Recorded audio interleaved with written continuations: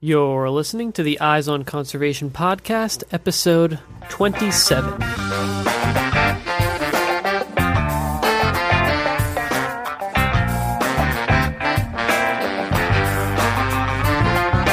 Welcome to the Eyes on Conservation podcast, where we bring you engaging conversations about wildlife conservation issues from all across the globe. I'm your host, Matt Podolsky. On today's show, we're talking with filmmaker and animator Lucas Martell. Lucas directed the animated short film The Ocean Maker in partnership with the animation studio Mighty Coconut. The Ocean Maker is a short film without dialogue. However, it is set in a post-apocalyptic world of extreme drought, where water must be harvested from clouds. If you haven't seen this film, go check it out now. This interview will make more sense, and it'll only take 10 minutes of your time to watch it. We'll be chatting with Lucas about the role of these types of stories in conservation outreach and how a certain level of ambiguity in a story that deals with these controversial topics, like climate change, might actually be beneficial. Let's jump into this conversation. Mm-hmm. All right, I am here with Lucas Martell, who is a filmmaker and an animator who has collaborated with Mighty Coconut for his latest film, Ocean Maker. Welcome to the show. Thanks so much for having me. Yeah, you bet. I'm really excited for this conversation here. This is a little bit different than sort of the topics that we normally cover on the show, but I think there's some potential to have a really fascinating conversation here. I'm just going to start off by asking you how you first became interested in filmmaking. Well, I guess I kind of came into it from a weird direction. I'd always been interested in it since I was a kid, and just never really had a whole lot of opportunities to do it. I was actually a music major in college and was playing around a lot doing a lot of stuff in the recording studio, and they also had an edit bay. So I started just dabbling into, and this was back in the sort of late 90s, early 2000s, when it still wasn't super easy to do this stuff on your own with home computers and all of that. But anyways, long story short, I moved to Austin thinking that I was going to be getting into sound for film and more of the music scene down here. And someone saw a visual effects shop that I had done for a little short film in college. And before I knew it, I started getting a lot of work as a visual effects artist. And then I kind of picked up and learned animation just because it was something I was always interested in.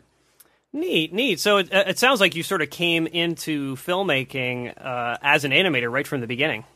Yeah, pretty much. I guess in college I had directed one short that was on 16 millimeter, but honestly that was almost more of a technical exercise than anything else. So really I've been focused on animation pretty much since I can remember. So yeah. What is it about animation that you find most appealing? I think part of it is the ability the stories that I always like most are these very high concept, or these like I love sci-fi. I love all the a lot of the shorts and stuff that Pixar are doing and all that sort of stuff. So I think that the ability to come up with something and not be limited by the practicality of like, oh well, we can't get this location, or we can't get I like to think these big ideas and these things that you could never actually go out and film. So animation is just the best way of getting those ideas on screen for me.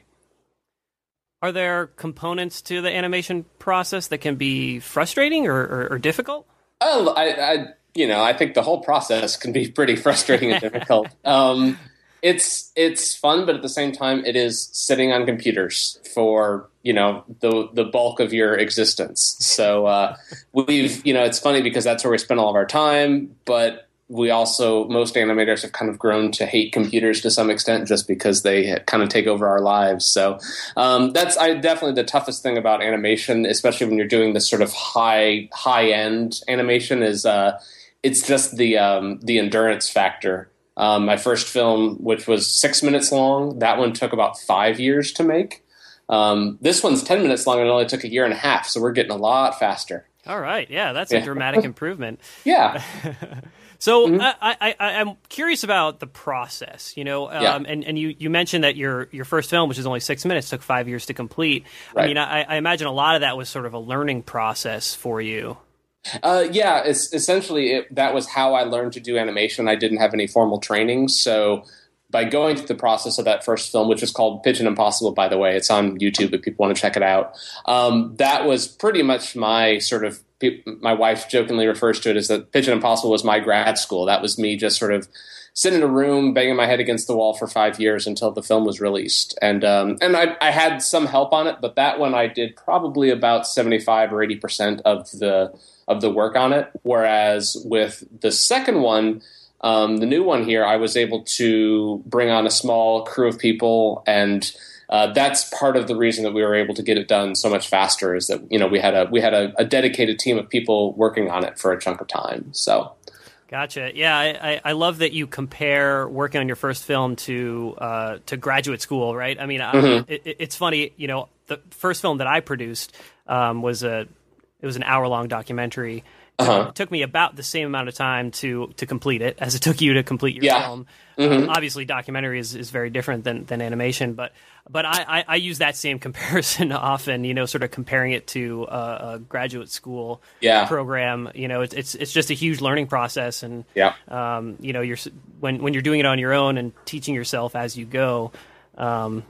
It's a good way to do it. There's a lot of frustration, but I think ultimately, you probably get more out of it than maybe you even would going through a legitimate graduate school program. Yeah, having actually done it, the whole thing is sort of soup to nuts, and documentaries are in many ways the same sort of thing. Just because most documentaries, it's not unusual for them to take years and years to produce, and typically documentaries don't have large budgets, so it's you going out with the camera or, kind of piecemealing it, finding volunteers and stuff. So honestly, the documentary world is more similar to animation than a lot of the live action, the dramatic live action stuff. So right, that's interesting, and I hadn't really drawn on that comparison, but that definitely makes sense for sure. Yeah. So your latest film, which is called Ocean Maker, was just recently released, which this was a part of sort of an Earth Day campaign, right? So this is a film that I guess had a certain level of sort of, I guess it had an environmentalist component to it. Maybe you could just start off by giving us sort of a brief synopsis of the film. Yeah, well, so The Ocean Maker, it all takes place in a sort of post-apocalyptic world after all of the oceans have dried up, and the only source of water is the clouds. So the story is all about this pilot who's trying to seed the clouds to make it rain, but in order to do that, she has to contend with all of the air pirates who are going up into this cloud with big nets and catching the water out of the clouds because that's the only water source that they have. So it's this sort of big action drama, and there's definitely a pretty strong environmental message to it. We were trying very hard not to hit people over the head with it. I think that's a very delicate line that I prefer stuff that is a little bit more open to interpretation, but obviously the environmental message was strong enough because Earth Day was very excited about it, and they distributed it as part of their Climate Week program and did a bunch of stuff, with that. But the Earth Day collaboration is actually something that happened after the fact. Okay, interesting. Yeah. Interesting. I definitely want to get into some of these big picture questions, right, which you sort of just started to touch on about, your approach and how you portray these sort of subtle environmental issues in the film. But let's start off just with sort of basic idea, like where did the seed for this story idea come from? Well, let me first say spoiler alert, because if you haven't seen the film yet, it'll be much, much easier to just go watch it, because where the idea for the short came from was that there's one image of the two planes flying head-to-head with the cloud in the middle. And I had that image in my head for about 6 years, and I had no idea what the story was. I just knew that it was the end of a story, the climax of a story. I just didn't know what that story was. So I was playing around with that idea a little bit more one day, and I started thinking, well, maybe the cloud is the thing that they're fighting over. And this whole idea of a world without water all kind of spilled out of that one image. And then it was also fueled by here in Texas, we've been in a drought for several years. So going out to the lake near Austin, we've been seeing, boats just sitting in the middle of a more or less dry lake bed for a while. So there was a lot of very topical things that also kind of came in to fuel that the visuals in this world. Yeah, that's fascinating. I love that your original idea, or sort of the source of this idea, came from just this one image, which is sort of the way, which is what sort of brings together all these different components of your story. That's your ending, right? Exactly. Yeah, that's fascinating. So I wonder why this film has no dialogue in it. Right. And I guess I'm wondering what sort of the thought process was, in deciding not to include any dialogue in this. We had actually tried a cut of it with some dialogue at one point, just to try to set up the world a little bit more. But ultimately, we knew from the beginning that we were going in a direction of at least minimal dialogue, because it makes the film so much more cinematic, and it really allows the music to sort of carry things. And also, I think that comes down to what we were talking about. I want the message to be clear, yet at the same time, I don't want to hit people over the head with it. And so leaving it a little bit more open to people's interpretation, I think, is one way of doing that. And so ultimately, we tried a cut that had a couple bits of dialogue in it, and we were just realizing, what, we've got 90% of the film working without it. Let's find a way to sell these last couple of ideas or things that we were going to cover with dialogue in a way without it. And honestly, it kind of also goes into the format of the story itself, because it's really just one character sitting in a cockpit. And most of the story is told by the movement and the actions of these planes flying through the sky. So it was just sort of inherent in the setup of the story that we didn't have to include dialogue. And so at a certain point, we made a conscious effort. It's like, no, we're gonna do this whole thing without words. And it was kind of a challenge, but I do think that it really made things much more cinematic as a result. Yeah, I definitely agree. I think the approach worked very well. And I'm curious about, it feels like you're sort of thrown into this world right, at the start of the film, and you don't have any dialogue to sort of explain the backstory. And it sort of feels like you're relying on sort of like a baseline societal knowledge of, what might have caused this environmental destruction. Most people who watch it would probably assume that this was something, maybe this was something caused by climate change, but that's not directly addressed. Right. And so, I wonder, was it your intention to leave sort of the cause of the destruction in this world that you created sort of ambiguous? Yeah, and I should say that I actually have a feature version of the script. Essentially, the short film is like the first 10 minutes of what would eventually become the feature. It's all sort of like the prologue. And so in the feature version, we do actually go a bit more into that backstory, and we explain exactly what happened. And there is a very specific event that I have in mind that I think will be it will be satisfying and yet also a little surprising to people.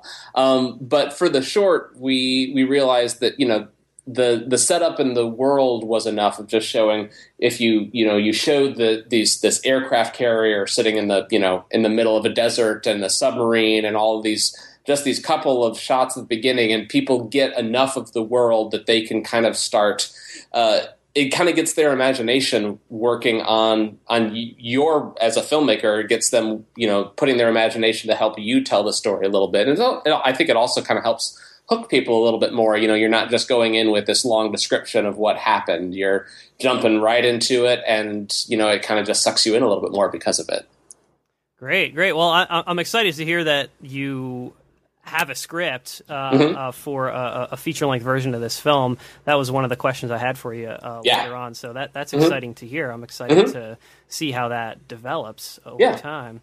But I kind of want to jump into a little bit of a discussion of, the idea of sort of using films like this, films that sort of present this dystopic view of the world that is maybe caused by, environmental degradation in general, or, even climate change specifically. Yeah. Because there's a lot of debate, within the environmental community over the effectiveness of these types of messages, and there are a handful of Hollywood-produced narrative films that have come out over the past several decades that are set in climate change-induced sort of post-apocalyptic landscapes. Yeah. Waterworld is sort of the first one that jumps, to mind. Which, whether or not that did anything good for the issue is, like... Yeah, we're always reluctant to get... And so many people have made the comparison between this because it is essentially sort of Waterworld in reverse. Right. So that's come up a couple of times. And yeah, there were some good parts to that movie. Just overall, it had a kind of a hokey factor. But going back to what you were just talking about, I know one of the big things that I had said from the beginning of this film that I something that I wanted to do that I think kind of helps it stand out a little bit is that it is a post-apocalyptic film, but I wanted to do a post-apocalyptic film about hope.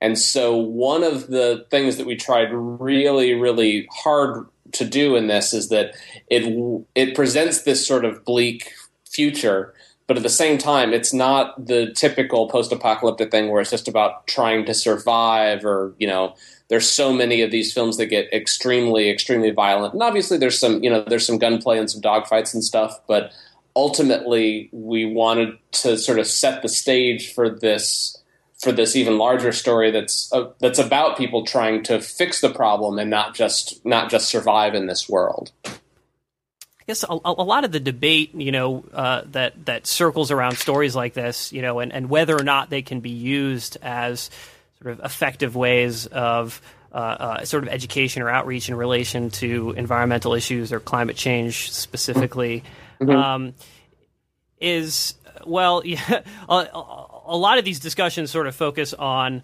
another film that is very much, focused on climate change, which is The Day After Tomorrow, which was very controversial, right? And I mean, it seems to have created a certain amount of backlash against this type of story.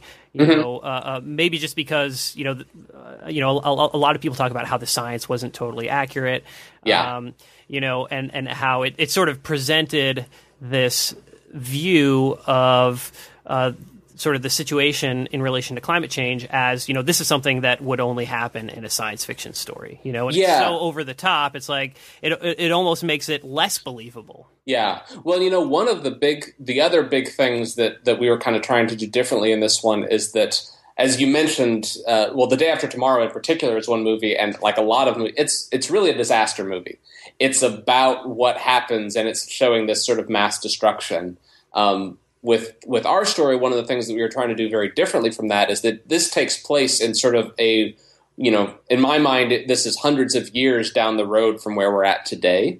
So it's almost this world that sort of rebuilt itself, and it's obviously sort of a post-apocalyptic world, but at the same time, society has kind of rebuilt itself. There's still people. It might not exactly be an ideal society, but it's not just about the disappearance of the oceans. It's about sort of trying to get back after that. So I think that's probably one area that sort of is relative, I guess I would say maybe more new, because so many of the films, especially in this post-apocalyptic genre, talk about the downfall, and it's the moment that you get the zombie outbreak and it's people learning to survive, whereas this is just sort of using that as a setup, and we're going, hundreds of years into the future to sort of start looking at what the solution might be. So at least that was what I was trying to do with it. Yeah, absolutely. It's definitely an interesting approach, and those are the types of stories that I actually find most appealing. I'm a bit of a sci-fi nerd myself, and I definitely gravitate towards these sort of post-apocalyptic stories. Yeah, I mean, it's that's the type of story that I appreciate the most. Or where you it really takes that thought experiment to the next level when you're thinking about further down the road, further into the future. Yeah. And it also seems like, getting back to, just sort of the way you structured this story, you avoid a lot of these concerns about getting the science right, which is, that was sort of the primary, I guess, argument against the effectiveness of The Day After Tomorrow is that, the science wasn't totally accurate. So it presents this idea of climate change creating an apocalypse as, something that would only happen in a science fiction film, right? But I mean, you're not even focused on that. You just throw the viewer into this world and sort of leave it up to their imagination as to how this might have come about. Exactly. Yeah. I mean, and we could have talked about, or we could have showed that, or we could have done a little intro, but that was, I guess, this never anything that we were interested in. We were more kind of interested in showing this world as it's sort of all, as something that already exists. We didn't feel like we needed to connect all of those dots. And yeah, I do think that leaving it open to interpretation, it helps avoid some of those things, and it probably becomes a little less of a, it might shift the conversation over from being this is what happened. We're not trying to be preachy with it. We're not being like, this is what climate change will do. This is what, how all this stuff will happen. It's more of a just thinking about the world. And honestly, probably one of the bigger elements that people have been talking about, especially in the conservation world, is more about the sort of, because there are kind of some metaphors that people have drawn in terms of how people are going after the cloud within the film. And you've got sort of this larger commercial sort of group that's sort of taking control. And I think there's probably some more metaphorical stuff that could be drawn from it as opposed to exact, we're not trying to represent climate change exactly. So. Yeah, absolutely. I like that. Yeah, there's definitely some metaphors you could draw just by sort of watching this this sort of battle for water within this single cloud that we see in the film. Yeah. And and definitely sort of parallels you could draw towards different approaches towards adapting to climate change. Exactly. Yeah, because people still need to drink. So exactly. Mm-hmm. So there really have been very few representations of climate change issues in popular narrative film since The Day After Tomorrow came out, which was, I looked this up before jumping on this interview. That was over 10 years ago. Now that film came out 11 years ago. And there's just been, there are a few examples of films that, sort of incorporate climate change into, sort of small components of the story. And there's a few that have sort of dealt with it head on, but, none that have been, sort of the big box office hit that Day After Tomorrow was. Right.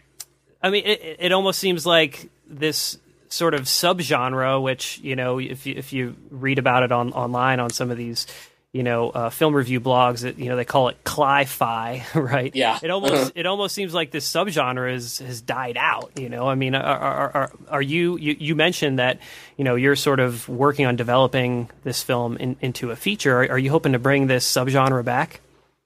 That's interesting because you've done research that I haven't done, so you'll have to send me your notes on some of that stuff because that could be very useful as I'm pitching this around. But so. Yeah, in the feature version, I don't want to give too much away.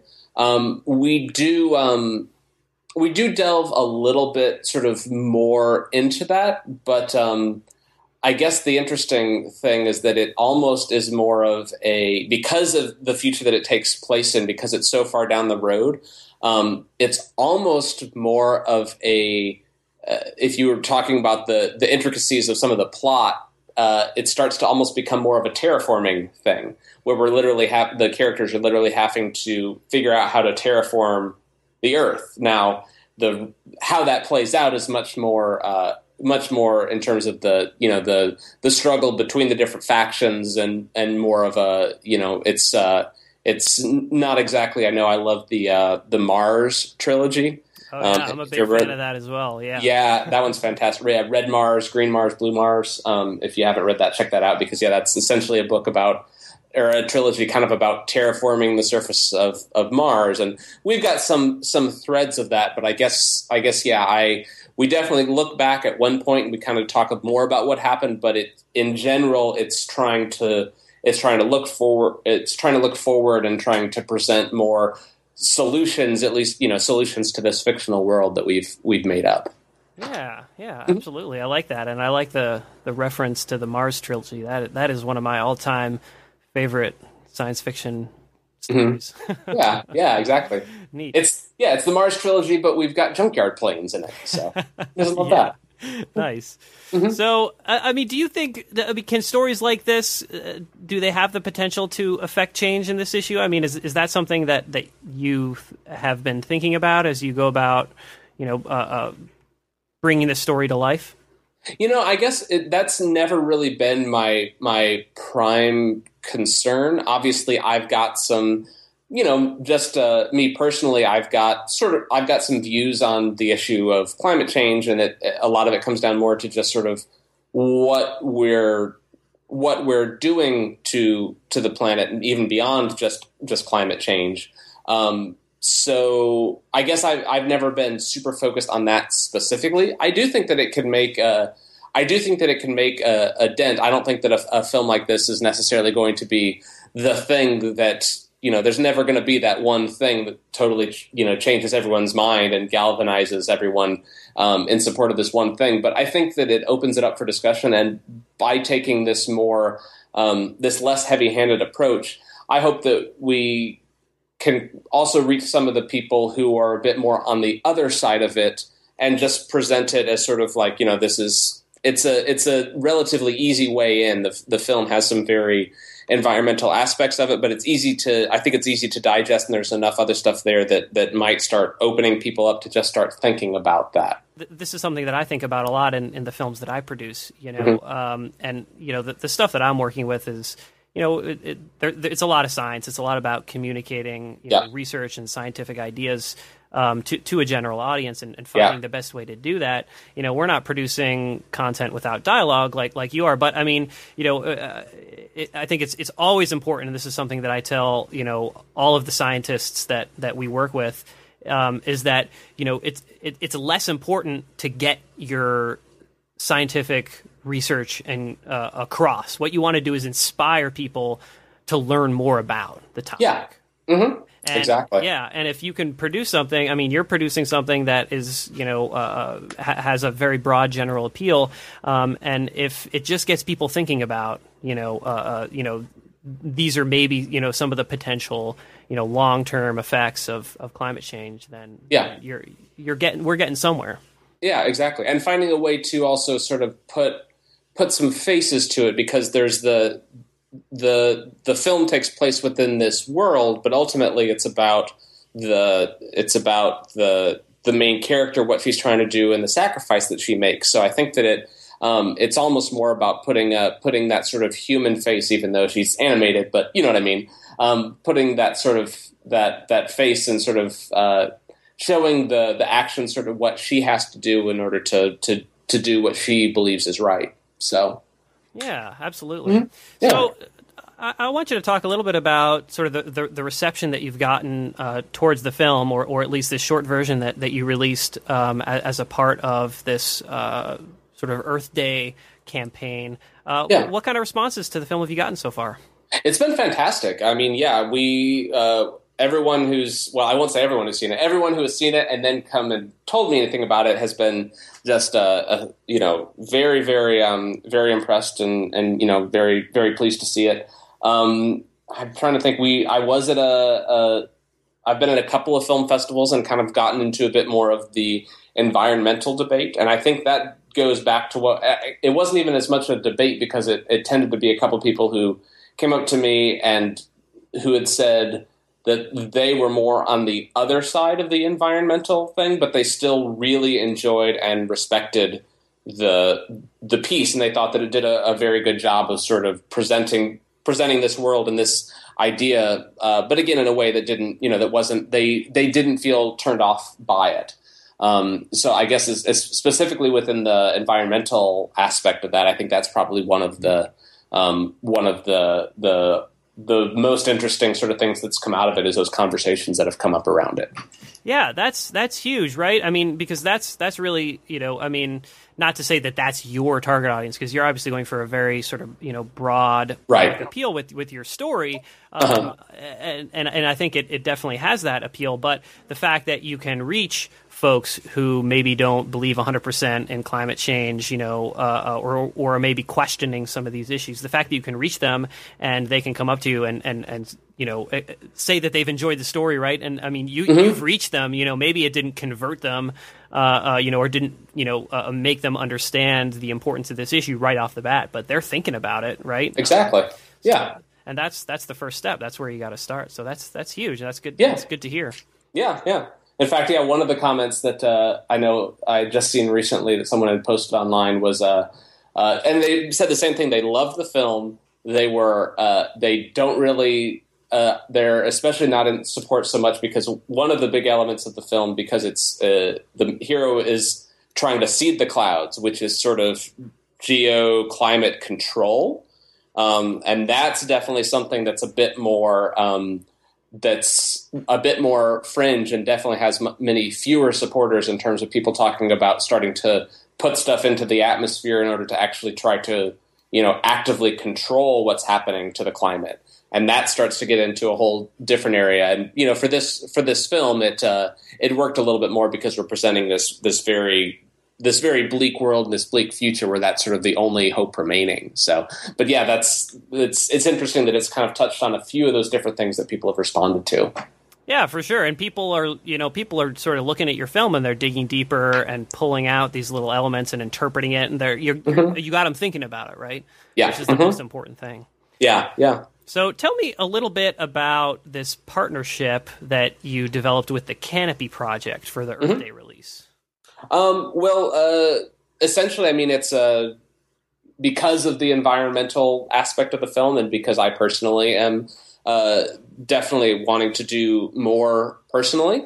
As a filmmaker, I don't really have a whole lot to offer in terms of funds to, support these causes as much as I'd like. So we thought, well, why don't we sort of use the film? And so essentially we made it so that anyone who purchased, we did an early access thing through Vimeo on Demand, where I guess about a month before we did the wide release that we just did recently here. Anyone who bought the film could see it early. They get access to bonus features. And for everyone who bought the film, we planted a tree through the Canopy Project. So yeah. So it was a great partnership and just a way to sort of reach back and give something back to the community and just sort of spread the love a little bit. Fantastic. So this is something that is still available, right? I think I saw that folks can still, through Vimeo on Demand, they can still purchase like a bonus features version of the film. Exactly, and it's essentially because we've released the film now. The thing that people can still get access to is the. It's essentially we've got 4 commentary tracks, and we also have a music-only version of the film because a lot of people were asking where they could hear the score. And it's only 10 minutes long, but our composer Chris Raymond did a fantastic job. And for a film that doesn't have words, the music really kind of carries the narrative in many ways. So. Yeah, absolutely. Yeah. So maybe you can just tell folks where they can go to watch the film and learn more about the project. The easiest thing to do is just go to oceanmaker.com, all one word. Thanks a lot, Lucas, for coming on the show and chatting about this really interesting project. Yeah, thank you so much for having me. All right, that was our conversation with Lucas Martell, film director and animator responsible for The Ocean Maker, which you can watch right now at the film's website. I must say that I really did not anticipate the level of thought that Lucas has put into the environmental components of his story and how these environmental components might be able to play a positive outreach role. And, of course, it's always exciting for me to meet another fan of the science fiction Mars trilogy written by Kim Stanley Robinson, which comes highly recommended from both Lucas and myself, apparently, if you're looking for a good summer read. As usual, we'll have the links to Lucas's film and the animation studio Mighty Coconut up on the show notes page for this episode, which you can find at wildlensinc.org/EOC27. Today's episode was produced by myself, your host, Matt Podolsky. Our theme music is by The Humidors.